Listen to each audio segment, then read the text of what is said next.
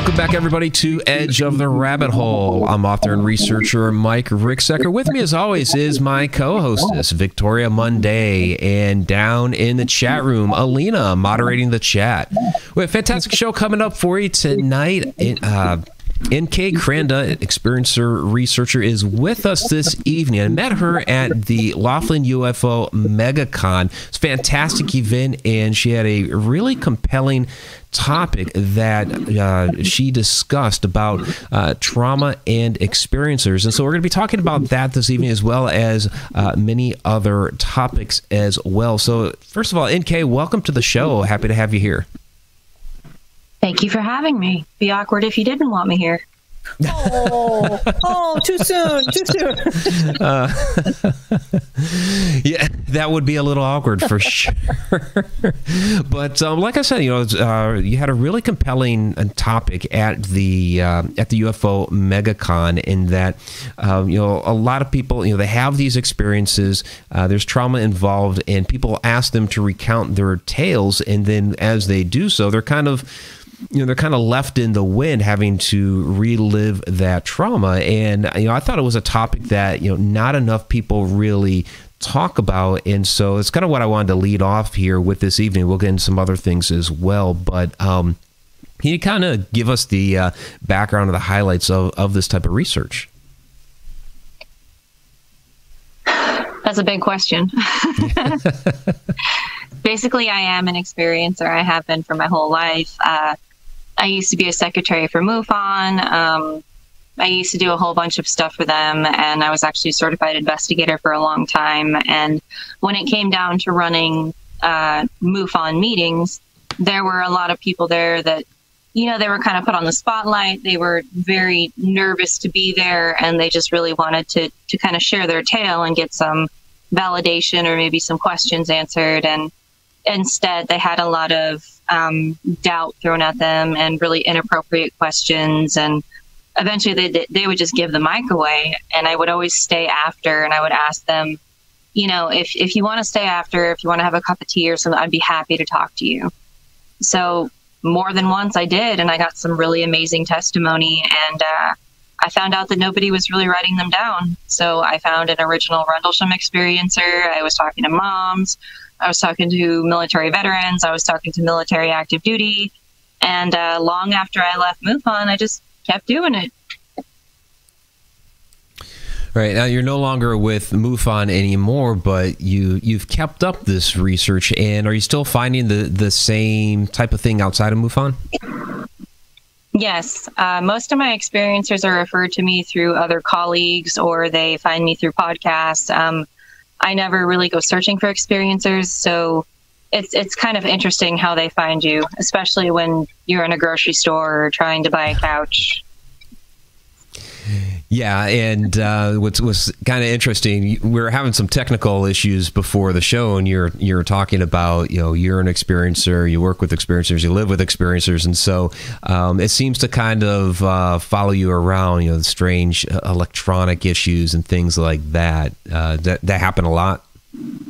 Oh, yeah. I was in Detroit, and for whatever reason, it was just awful. From Charlotte to Detroit, every flight had gone wrong. They ran out of fuel. The check engine lights came on. I literally came to a point where I was going to quit. I'm like, you know what? No more book, no more traveling. I'm done. And I turned around, and this guy was wearing a T-shirt that said, "No progress will be saved. Quit, yes or no?" And I was like, really, universe? I can't even quit for 20 seconds? Really? So what are you finding is kind of a common theme, between experiencers as they're, again, they're kind of asked to relive this trauma, but what's kind of a common theme you're finding amongst everybody, if there is one? There's definitely a trauma connection. There's an empathy connection. A question that I always ask at the end of interviews is, if you could stop everything today, if you could just make it stop and go back to the normal life you were living, would you? And a vast majority of them say no. Yeah. Why is that? They feel that they want to help people and that it's opened their eyes, and they don't want to go back to where they were before, where they just kind of viewed the world as a stranger. This way, even if it's a good experience or a bad experience, they still want to be there and possibly help people that are going through the same thing, and they don't want them to feel alone. Now, Is that why they were getting involved with MUFON? Yeah, I think so. It's that they wanted some questions answered, but more than that, I think that they just wanted to make sure that they could be there if another person had a similar experience, and maybe they could try to talk to them, which did happen a lot of the time. And that's one of my favorite things about the work I do, is setting up experiencers with similar trauma and similar experiences, because sometimes I have a lot of moms, and sometimes I have a lot of kids, and sometimes I have a lot of military folk, and I'm like, oh, well, if you're interested, I have someone that you could talk to just as a peer, not as a colleague or anything, and just see what comes of it. And they've made a lot of fast friendships that way. That's great. Victoria, you had a question? Oh, I've never actually heard the term experiencer before. Is that specific, or is it like anyone who's experienced a UFO? Is it a contactee, an abductee, or is there a pigeonhole? So I got really tired of the labels contactee and abductee. People really don't like being called Sasquatch survivors. Yeah. So the definition of experiencer is literally someone who experiences. And I put everything under that umbrella term because I work with religious miracles, I work with the military, I work with abductees, I work with contactees, I work with the paranormal, I work with demonology, you know. And there's really no reason to split them apart and categorize them that way. So if I ask someone, you know, have you ever seen something or had something happen to you that you can't explain? And if they say yes or no, I say yes, well, then you're most likely an experiencer. Okay. Oh, that's and I didn't make it up. It's not my term. It's just a term I kind of took and I ran with it. I'll never tell. No, I like it. It's good because, you know, so many people, you know, they're not just ghost people, or they're not just, you know, UAPs or Sasquatch or cryptids. I mean, once you see one, you start seeing everything, I think. So that's perfect.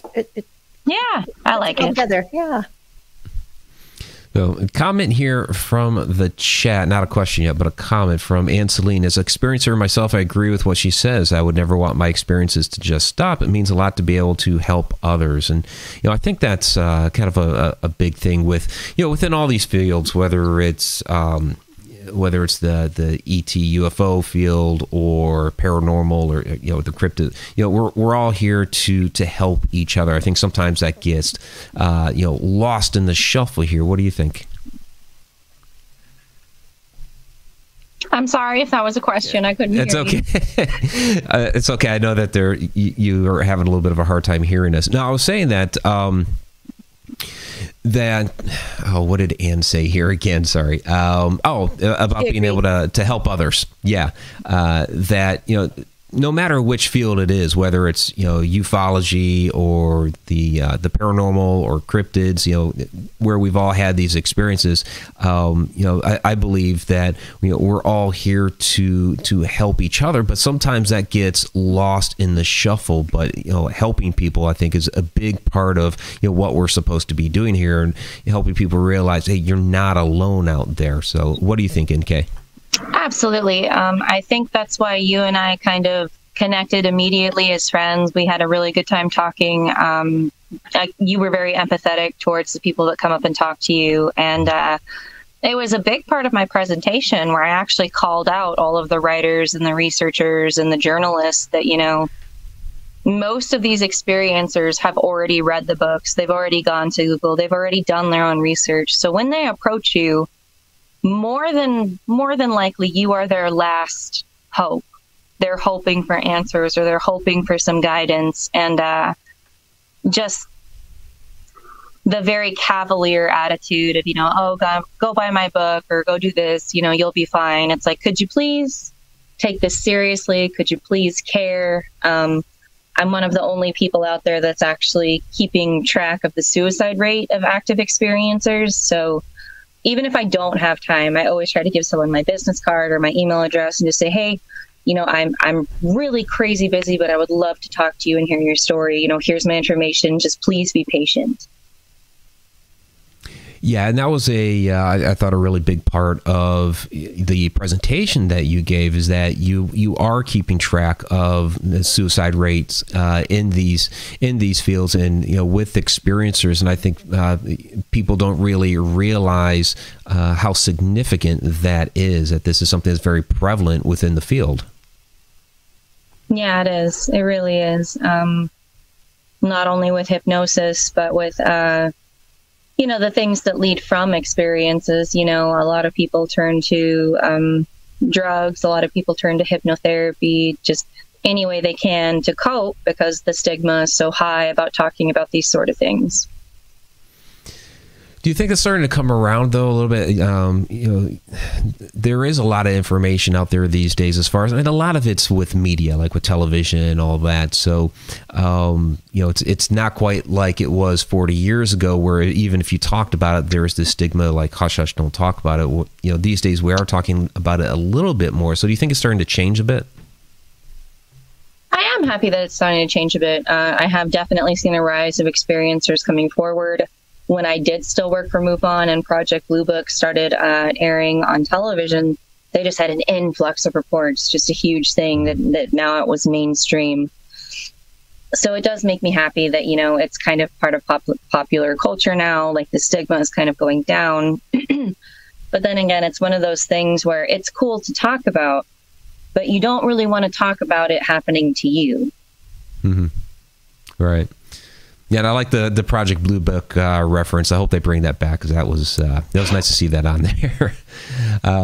Real quick, we have a $5 super sticker from Sandra Miller. Thank you, Sandy. Absolutely appreciate that. We have a question here from Sarah Youssef. She asks, based on the research and experiences you have discovered, have you seen any themes of intention behind abductions? Definitely. And that would fall into the generational category. So their great-grandparents, their grandparents, their parents, them, they would want to, they intentionally follow families, no matter if they move states or countries. They always seem to show up. And I've had some families with the same blue being in their room for over 60 years. It only happens to the females, and it's generational that way. Interesting. That's interesting. Do you think that's something, perhaps within the DNA, or is it something else? They never mentioned to me whether or not they thought that they were having genetic material harvested or eggs harvested or anything like that. But they did mention that, reading her great-grandmother's diaries and talking to her great-grandfather, that it was just a theme that kept coming up and they couldn't figure it out. And I did ask her, and she was Rh negative, which is one of their favorite things. So I'm not sure why they're interested in that particular family, but as far as I know, it's continuing on with her children. So that would be the 4th or 5th generation that this is persisting. And they've been tested for schizophrenia. They've been tested up and down for drugs. She really did try everything to make it stop so that it wouldn't happen to her kids. And she's perfectly healthy, and her children are perfectly healthy, and it just keeps happening. Do you find that experiencers, you said they're generational, if someone had a bad experience, would that continue through their generation? And someone who perhaps had a good experience, would that also continue through their family line? Or is it just mixed? I've had both, honestly. Some people call them their guardian angels. Some people call them their good luck fairies. Some of them, unfortunately, are much more negative and scary. I've had a number of family curse reports where this entity will show up at a certain age in their life and at a certain time, and it will haunt them until their death. So sometimes it works out really benevolently, that they keep you safe, they keep you from getting into car accidents and things like that. And then other times, the entity seems to drive them either to suicide or an early death via heart attack or stress. Do you think maybe there are two different kinds of entities? Like maybe there's the Orion family, and then there's the Pleiades family, and then, the Scorpio family or something? Or, no idea, but I'd love to come to the reunion. Wouldn't that be fun? What do you think the potato salad's like? Okay, just kidding. We have a $10 super sticker here from Anne Celine. So thank you very much, Anne, for that. Absolutely appreciate it. So, NK, something that I wanted to ask you about is that you're kind of part of the newer generation of researchers and investigators that are coming about now through the field. So, what do you think the future holds for this field? Where are things headed?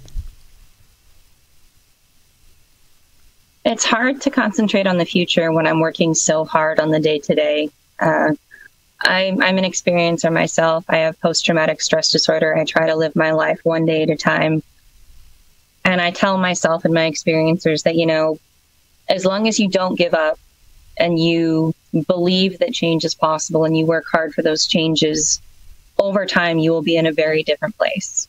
No one can promise you you'll be happy. No one can promise you that you'll be okay, but we can promise you that you'll be in a different place. So I think that by continuing to talk to these people, by, giving them that validation, which they crave so badly, letting them know that they're not crazy, I'm really just trying to start, a ripple in a pond where there's more of me. I could care less if I become a superstar or a celebrity. I just want more people to start thinking like me and being open-minded and more empathetic towards experiencers. As far as disclosure and whatnot in the government, I have no idea. That's interesting. Victoria looked like you wanted to ask something. Well, no, I was just going to talk. You know how we are. Go ahead. Anyway, that's interesting because I was telling Mike beforehand, I'm working on my master's in psychology, and one of the things I wanted to do was to go into hypnotherapy, especially with regression and past life regression. And when I told my counselor that, she goes, "That's not real." I'm like, well, I have gone through the employee assistance program at work, when I've needed to talk to someone, and I try and tell them, okay, this happened, this happened, this happened. They're like, well, and then they start getting all religious on me, and they don't believe my experiences because they want to turn it to a faith-based experience. And I think that can only help, in regressing someone. Here I am on the soapbox, regressing someone to a safe place where they can talk about this and discuss it. It's only going to be beneficial. And I agree with you totally. There needs to be more of you to help people like that, and me and other people, who've had experiences. I'm off. Okay. Yeah, I totally approach people on a peer-to-peer basis. I'm not an expert. I'm not a fancy author. I'm just an experiencer. And if people want to talk to me, we're talking one-on-one, and sometimes I have a recorder, and if they're uncomfortable with that, I'll have a notebook.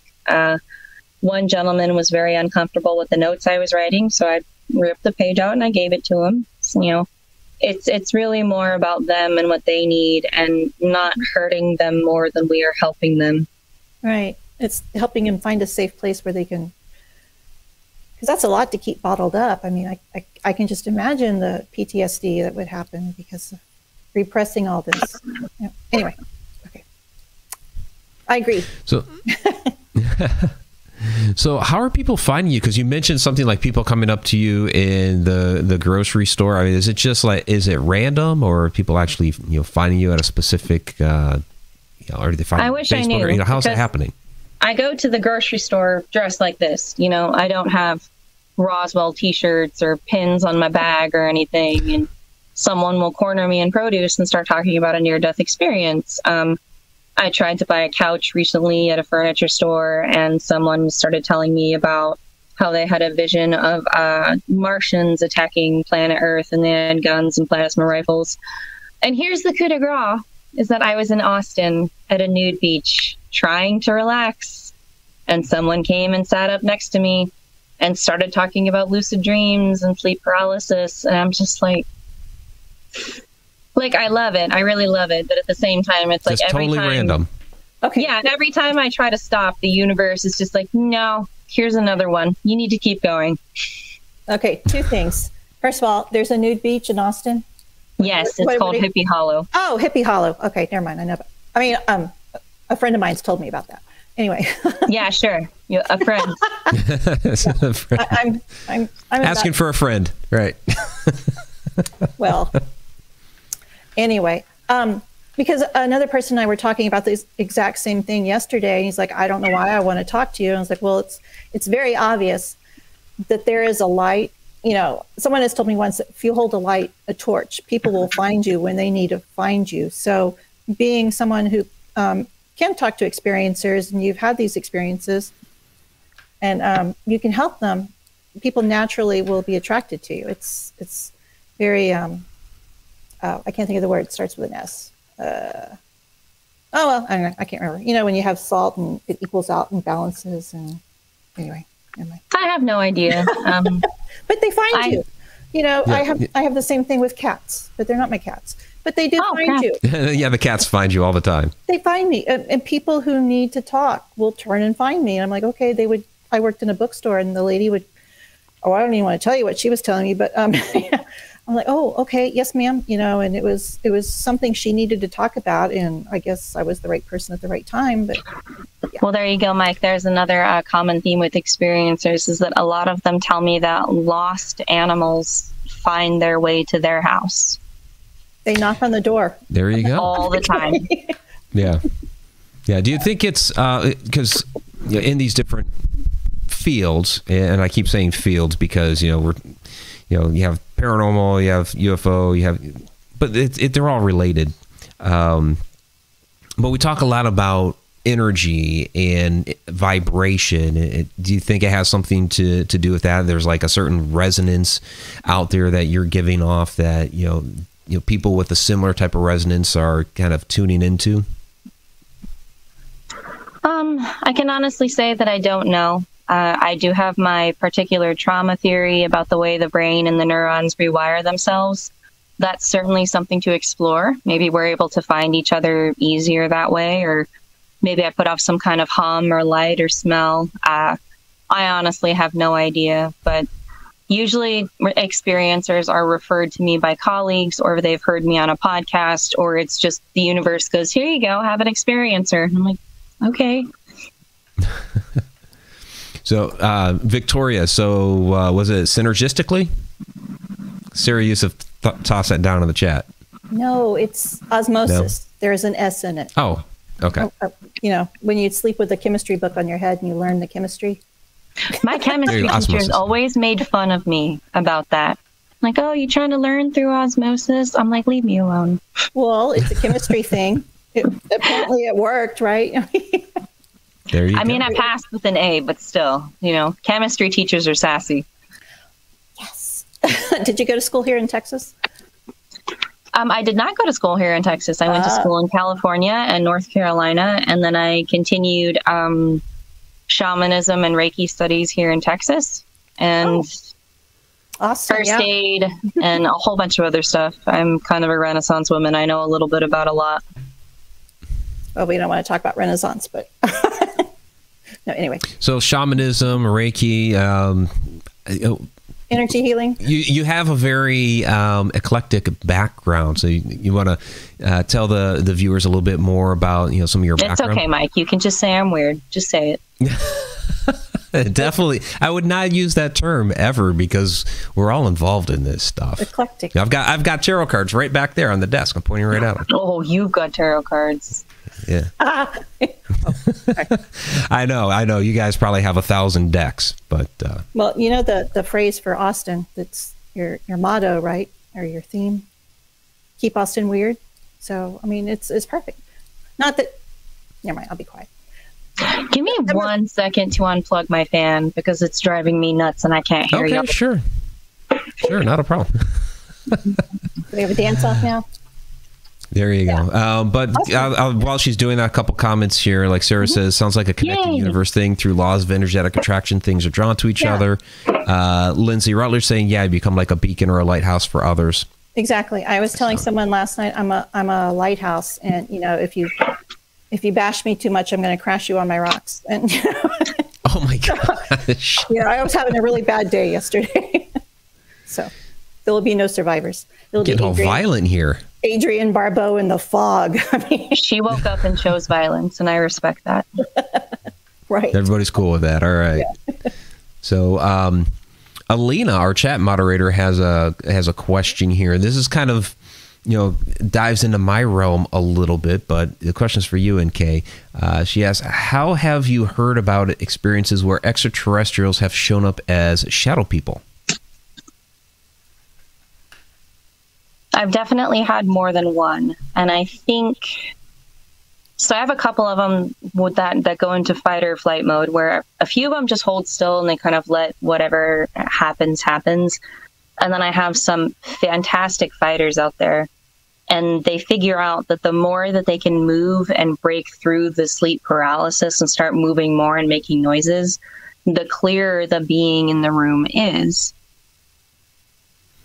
Yeah, the sleep paralysis part of it is definitely terrifying, because I've been through that. And when you're in a place where you're cognizant of everything going on around you, but you can't move, that is really scary. And it's like anything you could do to try to break out of it. For me, I learned kind of like just start wiggling a toe and kind of slowly working up the body. But that's scary when you're experiencing that.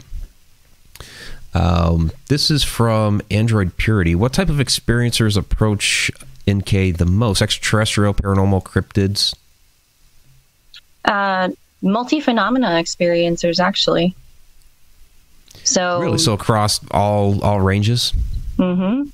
With one comes the other, so it's rarely ever just extraterrestrial. I have a lot of paranormal. I have a lot of ghosts. I have a lot of extraterrestrial and UFO as well. I guess my name is most known with UFOs and things like that, but very rarely do they ever just have one phenomenon. Just talking to them within 5 minutes, I'm like, oh, you can also see ghosts and shadows, and you've had a near-death experience, and oh, okay. Yeah, it was pretty interesting when we were at the UFO MegaCon, just talking to people, because I thought I was going to be, kind of a little on my own there with, the shadow people and paranormal, even though there's, the crossover with UFO. I thought that was going to be the only way I could talk to people is through the extraterrestrial aspect. But it seemed like everybody there had also experienced, whether it was, ghosts or something paranormal or supernatural or other things that I could certainly relate to and talk to. So I found that very fascinating. Oh yeah, I think the first time I met you, you were at your booth, and I told you about the Loop Guru shadow. Yeah, you did. Yeah, you came up and started chatting to me about that. I was like, okay, yes, that was really like one of the first stories related to me by somebody at the event that was paranormal related. So I was like, okay, cool. Yeah, long story short, I was rocking a baby back and forth at the end of a cul-de-sac. And there was this one lone street light, because in Texas, apparently, we don't believe in street lights. So I was rocking this baby, and my daughter's running around, and she's looking at the fireflies. And behind this street light, I kind of fixated on it for a moment, and I don't know why. Maybe I thought it was strange or weird, but I looked at it, and I saw something stand up. And I thought, oh, well, why is that guy hiding behind a light post? And as soon as it knew that it saw me, like, oh, crap, she sees me. It transformed into this wolfish-like shape, just like black mist, and it ran across the street and jumped the fence and went into the park in the neighborhood over. Wow. So that was in Austin, in the Austin area? That was in San Antonio. San Antonio. Okay. Very cool. Very cool. Do you think, like you said, the experiencers who've had different types of experiences, do you think we're more open? And so we can see, like, do I have a better chance of seeing Bigfoot? Or am I like vibrating a certain frequency or a certain reality, and I have a better chance of seeing him then? I've never seen him. I'm not sure. For some people, it seems to come naturally. And I have different age groups and a whole bunch of other stuff. The thing that I deal with primarily, my specialty, is post-traumatic stress disorder and experiencers. Okay. So the people that have had a near-death experience, the people that have come back from war, the people that have been in horrible domestic violence situations, your brain's neurons, this is science, not me, they will actually rearrange themselves to avoid that trauma, because your brain's only job is to keep you safe. So whenever that rearrangement happens, We don't know if it's junk DNA. We don't know if we're activating something else that's back there. But it seems as soon as that traumatic event happens, their activity seems to pick up immensely. And the more stress that they get, the worse that it gets. So, for example, I was very anxious trying to get my computer and my microphone to work. And it just got worse and worse and worse. And eventually there was feedback from Mike and I couldn't hear a thing. And we had to move over to a phone, which isn't connected to any electrical devices. So, yeah, for me, it's me and the PTSD people. Although I love talking to everyone, like, it's really nice to hear some stories. Like, I've had a wonderful childhood and I saw a UFO and that was it. And I'm like, oh, cool. Great. Do you find children are more open, or are children also traumatized if they have experience? Oh, children are my favorite age group. Mike is smiling already. Well, so I got to meet your daughter, so yeah, my daughter, she's fascinating. Had just turned 7, and I had brought her up on stage to sing her happy birthday, and she was running up and down the exhibition hall and telling people she was seeing ghosts and black-eyed children. So that age group from 0 to 6, when I think that they're closest to the source of the universe, no matter what people think that is, whether it's God or whatever, we haven't trained them that you can't do that. You can't see that. That's not real. Don't worry about it.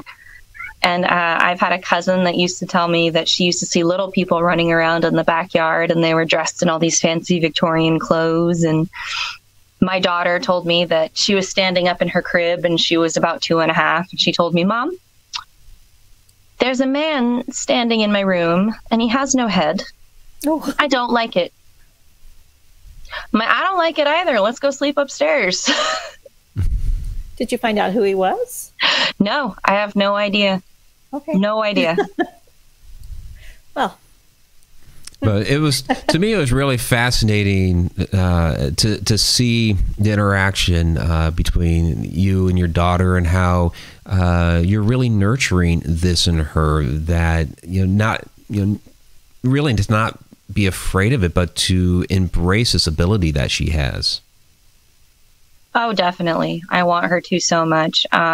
Growing up as an experiencer alone it really is one of the loneliest existence there is. Like, I don't have to imagine it. I grew up completely alone.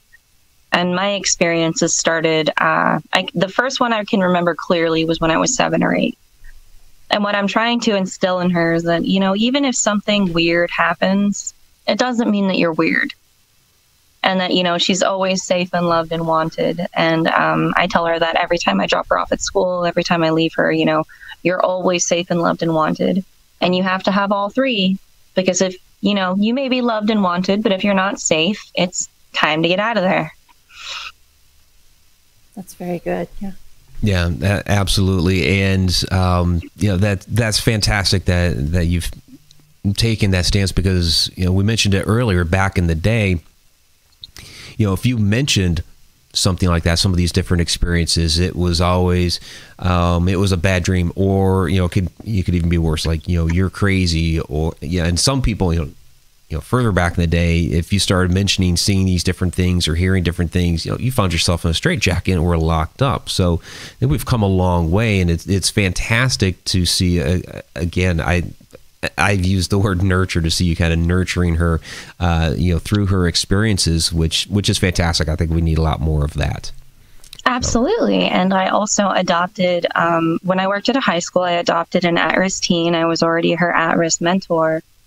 And she was an experiencer as well. And her family was very religious and just had no tolerance for it. So her coming into an environment where, these things were normal and we knew how to deal with them, and we knew how to meditate and to calm down and talk about it. She's a brand new kid. She really is. I love her so much. She's a teenager. She's still a pain in the butt, but she's come leaps and bounds from where she was. That's great. That's fantastic. Yeah, we have... Yeah. Sorry. Mm-hmm. Yeah. No, I was just going to say, we have a $2 super chat from Android Purity. Thank you for the show and questions. Well, thank you for the $2 super chat. So, and he has another question here too. I'm getting 10% of this, right, Mike? Right? Yeah. You got to get your cut. But his question was back on the shadow figure that basically transformed on you. He was wondering if you believe that was potentially the cryptid known as a dogman. Oh. No, not that I know of. There are a lot of dogman sightings out here in Texas, a whole bunch. It's one of the meccas of the dogman, really. And can you plug that in, please? Over there. Yeah, so I don't think that it was a dogman. I think it was some kind of either shadow person or some kind of just energy. And it knew that I saw it, and it made the quickest shape it could think of to run away. Because dogmen, I've heard stories of dogmen tearing up porches. I've heard dogmen of eating pets. I've heard dogmen of ripping off screen doors. And it wasn't quite solid enough to be like that. So It was just in the shape of what I imagine a werewolf, like a great big loup-garou wolf, and it just took off completely fast. Yeah, some sort of shape-shifting shadow, but yeah, I agree with you, not a dogman, but fair question, though. Yeah, of course. Ask me more. I like questions. So, Deborah Olette asks, how many experiencers have you've met talk about their star families as their experiences? That's hard to say. I can't give you a direct number, but I think the one that comes to mind directly is Sherry Wild. She wrote a book called The Forgotten Promise. And she's dealt with it her entire life. She's had eggs harvested. She's met her hybrid children. And then there are other people out there, especially around Austin, that they call them their spirit guides and their spirit family. So I think that's actually really sweet that they have that kind of support out there, and they know that they're not alone in the universe. But unfortunately, most of the people I talk to don't have a star family or hybrid children or anything like that. Okay. Yeah, I was gonna ask you, because it seems to me there are a lot more people these days coming forward and stating or declaring that they are a hybrid. Are you seeing more of that these days too, or within your work? Oh, all the time. People tell me all the time that I'm a hybrid because I have very true green, vivid eyes. And they're just like, what kind of hybrid are you? And I'm like, I don't know. I gotta go. So is that a thing? The green eyes? It's just a very rare genetic trait. You know, it does happen. But I just have green eyes, and they think that I'm a hybrid, which I entertain them to a certain degree. But I have met people that have had just the shape of their face and the shape of their eyes and their experiences and the way that they talk about things. You know, I could make an educated guess that they're a hybrid, but I wouldn't begin to know how to verify that. Interesting. I have green eyes. See, you too. There you go. Well, no, that's why I do not have green eyes. Sorry, I'm not a hybrid. Mike. Darn. You don't attract cats either. Come on now. No, just birds, apparently. Yeah, a lot of birds, yes. I will say, though, my eyes have changed colors over the year. They used to be just plain brown. They're more hazel now. So maybe a little something. Oh, that was the thing I was talking about the other day, is that I was born blue-eyed and completely blonde hair, like Shirley Temple, curly blonde hair. Oh, wow. And I don't know if I was replaced by a changeling child or like golden brunette hair color. And my eyes went from blue to hazel to like vivid emerald green. And no one in my family has eyes like that. It was really amazing. I've seen the blue, I've seen the brown, I've seen kind of like the grayish blue, but no one has green eyes but me. Any Irish in your family? Nope. Okay. Unless the milkman was very interesting. Well, you know. You never know. So, interesting question here from Sarah Youssef. Do you see regional varieties when it comes to experiencers? That is a good question. Well, You could just do it simply and say that around the Indian reservations, I get a lot of that type of folklore and those type of sightings. We did have a couple of sightings. I visited Tombstone recently, so we had a lot of paranormal stuff going on there. Texas is definitely one for Sasquatch and Dogmen and UFOs. Arizona too. And then when I lived in North Carolina, once again, it picked up with Bigfoot and Sasquatch. Which part? Maybe they just like the topography. I'm not sure. Which part of North Carolina were you in? I lived outside of Fort Bragg. Oh, okay. Because I lived in New Bern for a while. So yeah, I get you. Okay. So, in that, you mentioned the Native American aspect, and that's been something I've been interested in lately. And at the conference, talking with Clifford Mahooty, who's absolutely wonderful. But I've been to Chaco Canyon, and you see the petroglyphs there of the Star People, and so it's things like that make me wonder. Okay, are those Star People that they depicted there, 1,000 years ago? Are they still visiting us today? Are these what people are still experiencing in areas like that? What do you think? I think it could be both. They believe that their ancestors live among them and walk among them every day. Mm-hmm. So one of the ones that terrified me the most was an entity called Walking Sam. And this is something that happened within the last 10 or 15 years, where a reservation just had an abnormal amount of adolescent and teenage suicides. And they did a full investigation into it. And they said, there's a man that calls you out into the desert. And it's not that he's evil, he's just lonely. And when he holds up his arms, it's all these people hanging up from his arms. Like he's trying to gather as many people as he can.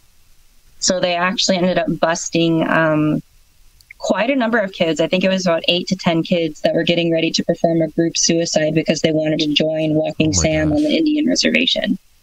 You're going to have to give it a Google. I don't remember the name of it, but wow. These things are very real, and they're much more real than we would like to think. It's not just a dark bedtime story. Yeah, that's almost reminiscent of, you hear some of the Slender Man tales and what people will do in the name of Slender Man. And so that's definitely scary because people will take that into a very dark place. So, yeah, that's sad to hear that there was almost a group suicide like that. Wow. Wow. It's a good thing they stopped it. Yeah. So we just had a $10 super sticker from D. Santee. Well, thank you very much, D. Absolutely appreciate that. So these are all, and it's a shame the StreamYard won't show the actual stickers because there are some very cute animations here. This one is a pair with a headband that's bowing and saying thank you. So. Oh, okay, thank you. Yeah. So, question here from Android Purity: are the Greys the most common reported alien among abductees? No, actually, they're not. What are at least definitely in your experience? I've had more tall whites than I have had Greys. Tall whites, interesting. And the entity that they like to call the puppet master, or the hooded one, the one that's really tall and wears a hood and looks kind of like a Grim Reaper, and then he controls the Greys that kind of go around and do his bidding. I've had lots of reports of the hooded one. I've had lots of reports of tall whites.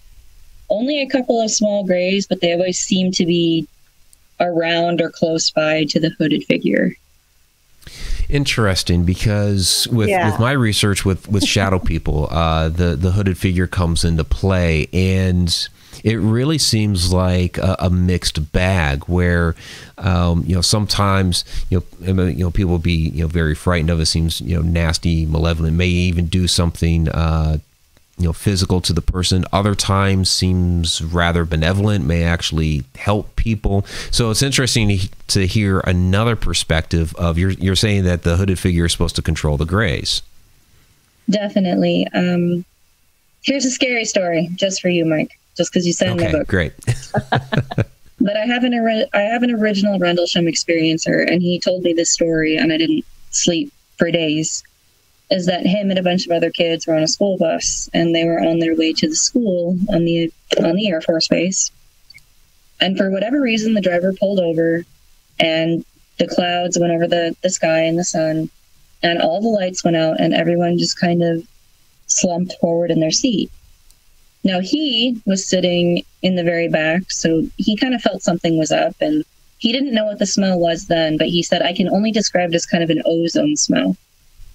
So they're parked, everyone's asleep, including the bus driver, everything's, getting pretty dark. And then all of a sudden, the doors open.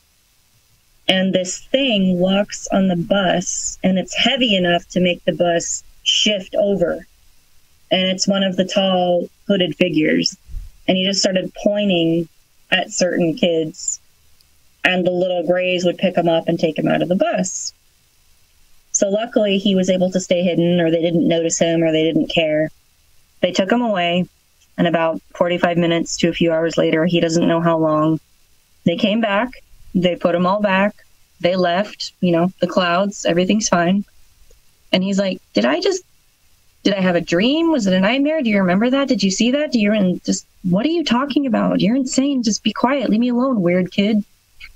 And when they got to the base gates where you have to show your identification in order to get in, they ripped the bus driver off of the bus because they had over 2 hours of missing time where they could not find the bus driver or those kids. Oh, wow. And this is in England. So there's one main road, and they were patrolling that main road. They were patrolling the side roads, all of the bus routes they could think of. Couldn't find the bus, couldn't find the bus driver, couldn't find the kids. Yeah. Wow. Well, that's fascinating. And we're familiar, quite with Rendlesham because we've had Jim Penniston on the show a couple times, so I can imagine where that happened at. But what's interesting is the smell of ozone. You usually get that, like following like a thunderstorm, the lightning will, the discharge that happens from the energy, you'll get that sort of smell. So you're saying that this shadow, or not the shadow, the hooded figure appeared just after this with the grays. So that's fascinating to me. And then I followed up with him when he was in his 70s. He was living on his parents' property. And he said he heard something just kind of walking around. And he got up, and it was one of the little grays. And turned to the side, and in kind of the shadows of the living room, it was the hooded figure. And he's asking, why are you here? You're not scary. You're not hurting me. Why are you here? And he just said, oh, we're just checking up on your parents. Go back to bed. Just checking on the parents. Just checking on your parents. Do you remember when we had Terry Lovelace on? And I think it was Terry. And he said the grays, he thought, weren't even actual ETs. They were more like an AI or robots or... Yeah, little automatons. Yes. I mean, is that something you've experienced too or heard about? Or it makes sense to me. I can't say one way or another whether or not that's true, but it does make sense that they seem to serve someone else or do the bidding of something else, and then when they're done with their work, they're done and they just leave. Yeah. Interesting. Yeah, they're just carrying out some sort of task.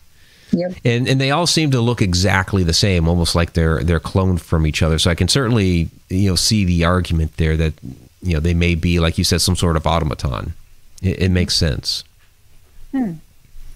That would really make sense if they were having to travel a long distance and stuff, and you wouldn't have things to keep alive or something. Or yeah, definitely. Yeah, well, you got to think, if we were to send a probe out there or something to, whether it's to research or, collect data or even, interact a little bit if need be, we're probably not going to send a whole bunch of humans at first. We would send some sort of, whether it was a robot or drones, but this, the grays could be like a biological form of the same concept. Mm-hmm. So that's interesting. Yeah. So we have a question here. It's very similar to one that we had earlier. It was from D. Santee, and they did give a super chat. So have you found ETs and shadow people hang out together? Like a mixer? I was thinking of the Star Wars cantina, I don't know. A lot of my experiences are multi-phenomena. Like, I've never heard of shadow people and ETs being in the same room at the same time. I mean, that's possible. I'm sure that it's happened. Maybe I just haven't heard of it.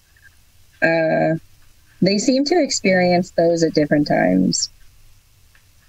Yeah, and I would just follow up to say on that, like, sometimes the shadows are the ETs. Like, some shadow people are actually ETs. There are a variety of different things from my experiences. So they could be human spirits, they could be interdimensional beings, they could be time travelers, they could be ETs, they could be a lot of different things. So sometimes they could be one and the same. But having a mixer, I don't. From like Sarah Youssef. No. Yeah, Sadie Hawkins there. There you go. Have you noticed any connection between color and being defined as good or evil? Orbs mess me up. I don't know what it is with orbs. They have a mind of their own.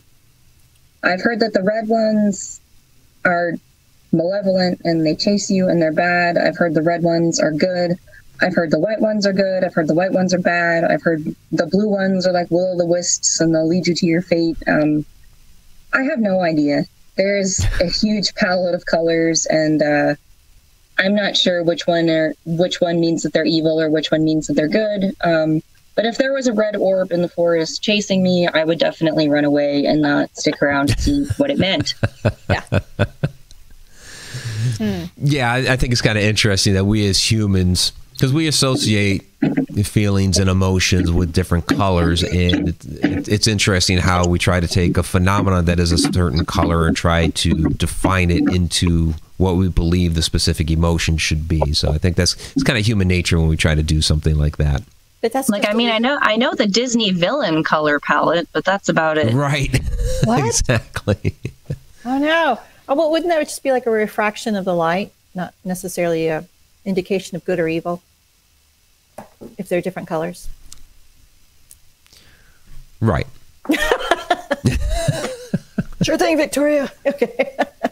So I don't know how much time I have left. We got a few minutes. What part of my presentation did you want me to talk about more? Or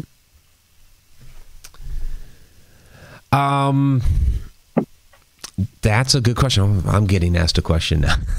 You were there, Mike. You were there. I was there, yes. And I mean, we kind of hit on a number of those things early on. Where you're talking about. If you don't. Go ahead, Victoria. Let's say John Doe, your neighbor, is an experiencer. How does he go about finding someone to help him with his trauma? You just can't call up someone who's on your insurance plan or your HMO, because they're going to dismiss you and you're kind of loopy or something. But how do they go about finding someone? Do they contact MUFON, or do they keep it to themselves? I mean, how do they get help? Start with someone you trust. Okay. And just say, hey, I want to tell you something. You don't have to say anything. You don't have to pretend to understand. There's just really something I want to get off my chest, and I would be very grateful if you would just listen to me. Okay. So start with a friend. You can move on to other outside organizations like MUFON. They may give you information that you don't want or that's incorrect, or they'll try to loop you into a study. And actually, I've had a very positive experience. I've had multiple therapists that were willing to talk about the universe and visitors and things like that, and shared dreams that they were having in group sessions. So most of the younger psychologists and psychiatrists, you can bring it up, just bring it up gently, like, oh, I'm having some nightmares about aliens and being abducted. Like, what do you think about that? And if they're open to it, you can talk a little bit more. And if they're not, find someone else. Okay. That's a good idea. Yeah, it's not like you can sort them, by distance and travels and UFO experience or anything. It's okay. But here we go, Mike. You knew I was going to do it. You knew it was coming. Uh-oh. I really don't recommend hypnotic regression. It's one of my last resorts. I would much rather you go see a therapist. I would much rather you try cognitive behavioral therapy. I would much rather you try accelerated resolution therapy, prolonged exposure therapy. I remembered things in my childhood that I never thought I would remember, like the color of my sheets and the way the wind smelled when it came through the window. And there are some really good professionals out there that do hypnotic regression, but unfortunately, it really is a skill that you can learn over the internet and print out a certificate and go on Zoom and hypnotize people. And I say this because I personally know experiencers that were hypnotized by someone who is not a professional. They had no aftercare plan. They had opened that floodgate of trauma and suddenly remembered everything, and there was no aftercare plan, and they committed suicide. Oh, I'm sorry. Yeah, and that's really scary. And that was, for me with your presentation, that was, the big takeaway that, these people are reliving their experiences, and there's no follow up. They're kind of, left out in the wind, and then you have something terrible like that happen. Yeah, so it seems irresponsible of the healthcare professional. Definitely. So there's lots of people that want to take advantage of you. There's lots of people that are going to pretend that they have all the answers and they want to help you, but please be judicious. These are your experiences and your stories and your entities, and you get to decide what you want to do with them. If you survive it, you get to define it. Yeah. So what's your best recommendation if somebody wants to, that maybe they know something happened to them, but they don't know what it was? They're just like, I have a little glimpse of something. I know something happened. They want to remember it. So what's your recommendation for them to do with that? My personal favorite is accelerated resolution therapy. I get really irritated when specialists try to explain to you what happened. Like, oh, it was a tall gray or a tall white. Like, no, it happened to me. I get to decide. See, you can do all kinds of research. There's a lot of great books out there. I really recommend accelerated resolution therapy, not only because it helps you turn your trauma into information, but it's also lowering all of your other stress levels and cortisol levels, and you're dealing with that trauma in a very healthy, safe space. Can you describe a little bit about what exactly that is? So ART, the way that it was, I do ART. I am a patient. But the way it was described to me was that it's like a Jedi mind trick. So instead of hypnosis, where they're doing the wavy thing with a watch or something and releasing those chemicals in the back of your brain, this way you're in a specific scenario. You're being led by a medical professional to make those memories come alive for you again, and to understand them and to kind of wash them away into something that you can deal with. And I have a long history of domestic violence, among other things, and it helped immensely. Oh my God, just my stress levels, the information that I was able to glean instead of being stressed all the time, I thought that it was amazing. So I love ART. That's good. Very interesting. So what was the name of the book again? So people can go check it out? Which one? With the ART. Oh, that's what it's called. It's Accelerated Resolution Therapy. So it's an acronym of ART. And you can find... Okay. I thought you said there was a book associated with it, but... There is. Okay. It's done by Mr. Jim Denning. It's called Make It to Midnight. And there's him and his dog. Oh. Okay, great. There we go. Yeah. Jim Denning. And it's great. called Learning to Live When You Want to Die, which was very poignant and very truthful. I was like, there's a lot of days where I don't really want to live, but I have to. He's like, notice it says learning to live when you want to die, not wanting to live. So I was like, oh, okay. He's like, the wanting comes later. Gotcha. That makes sense. Well, we have about a minute left in the live show here. How can people, contact you, about your work if they, being an experiencer, if they want to share something with you? How can they reach out and contact you? And what do you have coming up? I have a Facebook page. I am NK Kranda. You can message me at any time. I have a Gmail. It's preserveyourexperience@gmail.com. And what I have coming up is I'm really excited to finally have my own little studio. I have time to work on my book. And in September, I'm writing a proposal to actually go to another convention, and I'm really, really hoping that they're going to accept it, because I think that my presentation touched on a lot of important points, but I could go a lot farther with those subjects. Yeah, I absolutely agree with that. What you discussed in your presentation to me was like so important, and nobody's talking about it, and you were. So, I hope they accept you for sure. So. Thank you. They will. All right.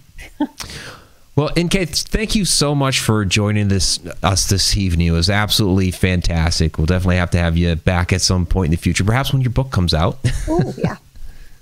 That would be great, and we can help you promote that. So. Yeah, that's awesome. I actually have yours right here on my desk. Oh, there it is. Well, fantastic. I have a book. It's John. Oh, yeah, the John Glenn book. Ooh. Mine's autographed. Send me one. Oh, you can be one of my references. It's autographed. It's a treasure. So I don't have a book yet. Well, NK, again, thank you so much. We will talk with you again soon. It was nice. All right, thanks, guys. Bye. Be safe. All right, bye-bye.